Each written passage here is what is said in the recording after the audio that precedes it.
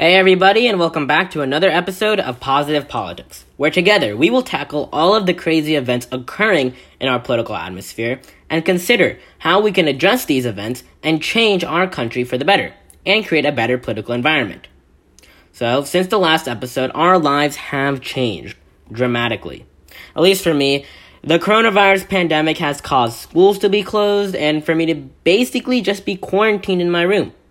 And obviously, this has given me a lot of free time.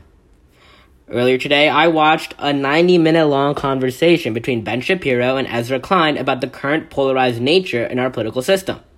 And for those of you who do not know who these people are, Ben Shapiro is a controversial conservative media personality, and Ezra Klein is the CEO of Vox Media, an extremely famous and influential media company that does journalism, YouTube videos, and podcasts. So these guys are pretty much on opposite ends of the political spectrum, which makes it that much cooler to watch them sit down for 90 minutes and have a scholarly discussion. And it was so thought-provoking, and I feel like I learned so much about our current political divides and the nature of them from this video, and I really want to share with you guys what I have learned and how that has influenced my current perspective on our politics right now.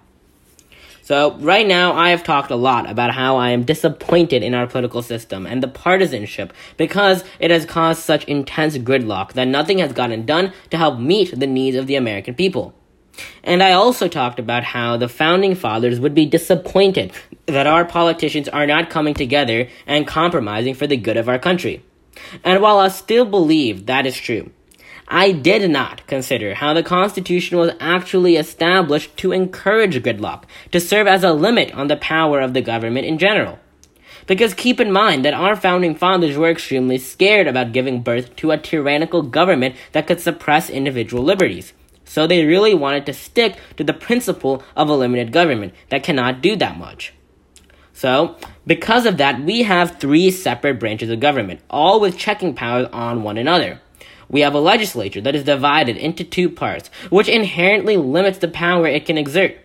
We have our long and elaborate process for a bill to actually become a law.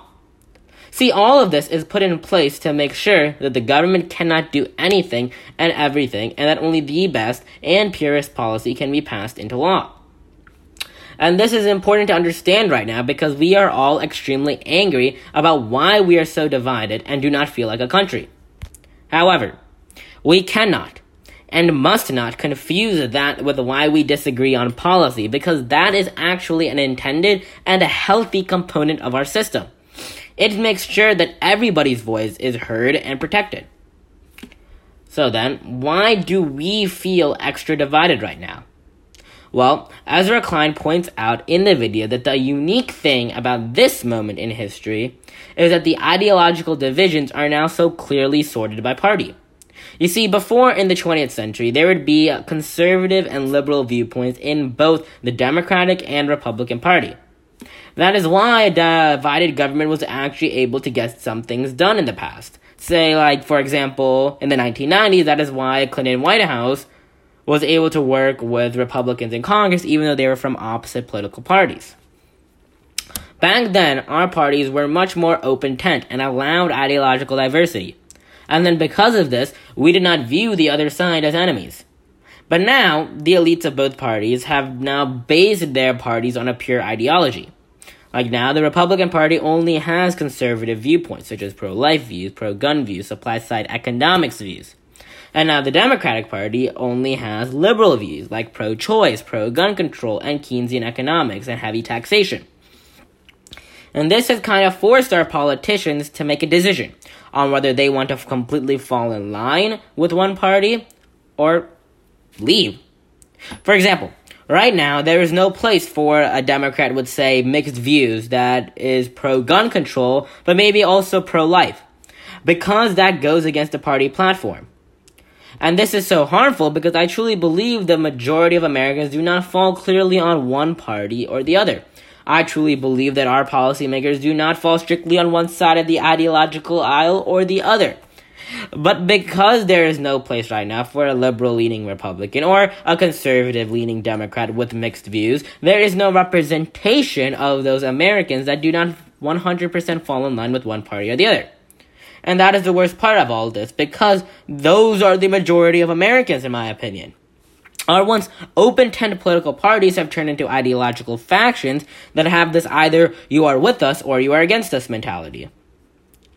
So, our country is not actually as divided as we think. We are not nearly as divided as we were in the 1960s. Instead, we have been manipulated and positioned to be against one another by the political parties, causing us to feel much more politically divided. You see, the political parties have encouraged us and have mechanized us to feel more united within and more divided against the other political party by becoming purely based on an ideology that demonizes alternative viewpoints. And when those elites decide the party platforms in search of political power, it leaves behind most Americans, and could really be why Americans are so disengaged with the political system. It could really be why our voter turnout is so low. So then, how do we fix this? How do we bring our parties back to being open-tent? Well, it requires those who do not feel heard by either party to speak up and not allow themselves to be dismissed. It requires us to not feel bullied into staying in line with the party agenda, but instead make our opinions heard and then force the parties to adapt to our beliefs. We have to show the political establishment that they cannot just tell us what our political beliefs should be and get away with it. This means those Republicans dissatisfied with Trump should be standing up to him and possibly vote Democrat in order to force the Republican Party to become more moderate and allow for ideological diversity. It means those Democrats who are dissatisfied with their party elite should stand up to them and possibly vote Republican to force the Democratic Party to become more moderate. But what it also requires is letting our politicians know that we value them voting based on their conscience and not what their party wants them to do. That involves moderates showing the politicians that they will actually come out to vote and that the candidates do not need to rely on their political parties as much to turn out voters. That involves us paying more attention to the politics, to policy, to local issues, and using that to guide our decisions for voting for our representatives and senators. It involves completely challenging the party elites and their power. See, once we speak up and make it apparent to the party elites that only a fraction of their supporters actually support all of the proposed party proposals for policy, then they will ultimately cave to becoming more inclusive. If we show them that their so-called bases are not as ideologically pure as they think, then they will not be as strict to their ideology. It will cause our parties to now focus more on building a coalition instead of an exclusive tribe. If we show the Republican Party that demonizing Democrats is not effective and vice versa, then maybe they will actually stop. The key thing here is showing strength with numbers. Nothing is going to change unless we show them that the majority of Americans actually feel this way. See, right now, with all of the reapportionment, policymakers do not think they actually have to serve in order to stay elected. They think all they have to do is demonize the other side. Well, we need to show them that that is wrong. But the discouraging part about this is the cyclic nature of this progress. The parties become extreme and divisive and ideological, causing moderates and a lot of people to be turned off by the process, which then causes the parties to become even more extreme and even more divisive. Other things could also be contributing to the party elites making their platforms more ideologically pure, such as the rise of social media, the echo chamber effect, where people are just seeking to confirm their pre-existing beliefs, the tendency for political extremes and fringe groups to be the most vocal in the discourse, and the people who are actually more moderate to be quieter. And in future episodes, I would love to talk about these things as well. But that's it for me. I'll see you next time.